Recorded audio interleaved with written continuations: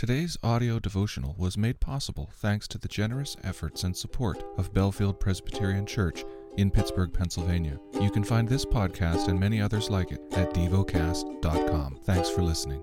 The lesson is from the book of Isaiah. Chapter 19. An oracle concerning Egypt.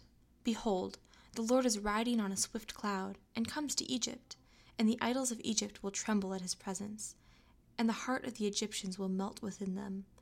And I will stir up Egyptians against Egyptians, and they will fight, each against another, and each against his neighbor, city against city, kingdom against kingdom, and the spirit of the Egyptians within them will be emptied out, and I will confound their counsel, and they will inquire of the idols and the sorcerers, and the mediums and the necromancers, and I will give over the Egyptians into the hand of a hard master, and a fierce king will rule over them, declares the Lord God of hosts.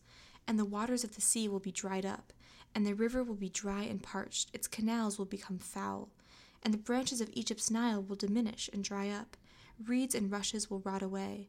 There will be bare places by the Nile, on the brink of the Nile, and all that is sown by the Nile will be parched, will be driven away, and will be no more. The fishermen will mourn and lament, all who cast a hook in the Nile, and they will languish who spreads nets in the water.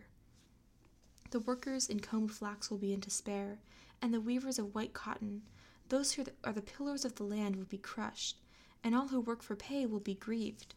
The princes of Zon are utterly foolish. The wisest counselors of Pharaoh give stupid counsel.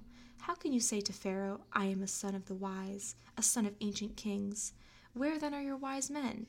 Let them tell you, that they might know what the Lord of hosts has purposed against Egypt. The princes of Zoan have become fools, and the princes of Memphis are deluded.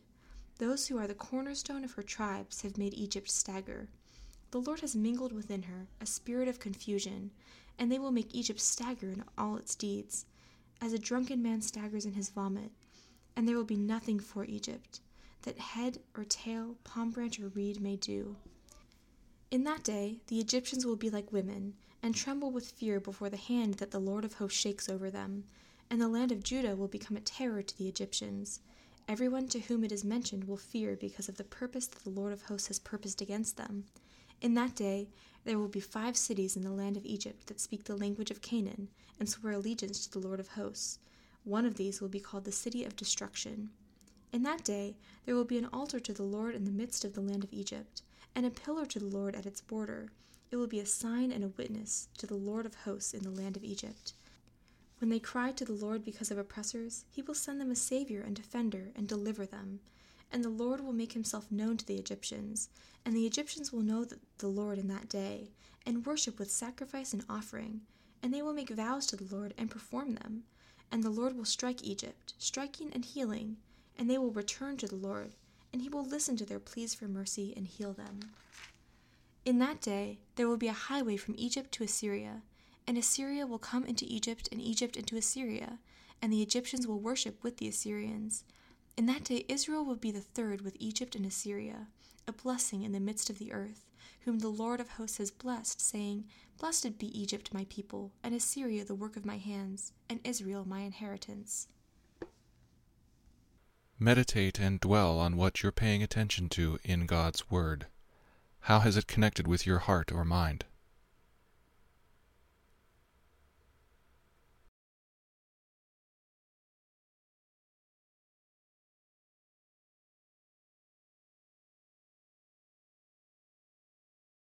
Pray to God freely about what has moved you today.